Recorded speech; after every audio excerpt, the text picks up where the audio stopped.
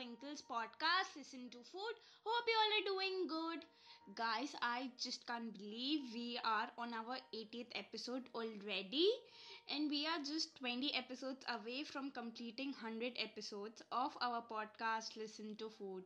I hope I stay consistent and stay well for the next 4 months so we can complete the 100 episodes quickly. I'm super excited. Well, without further ado, let's get started with today's episode.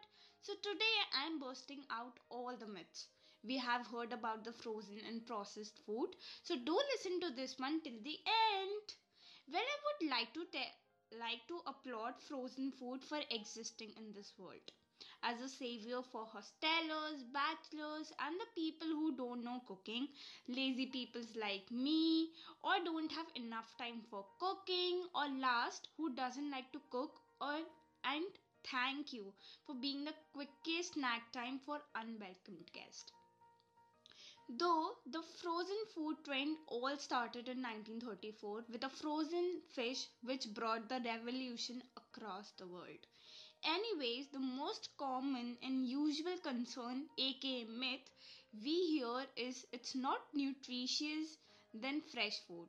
I used to think the same, but actually, freezing helps to remain minerals and vitamins in the products, but only in the few products, not all, I guess.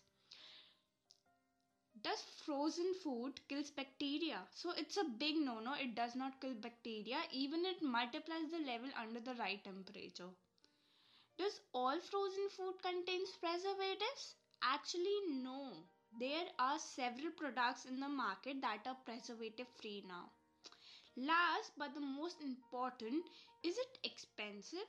Though you all know we have online websites that provide a lot of offers and discounts, so you can go check it out and buy from there at very good prices. I too buy from online, so yeah, it's good to go.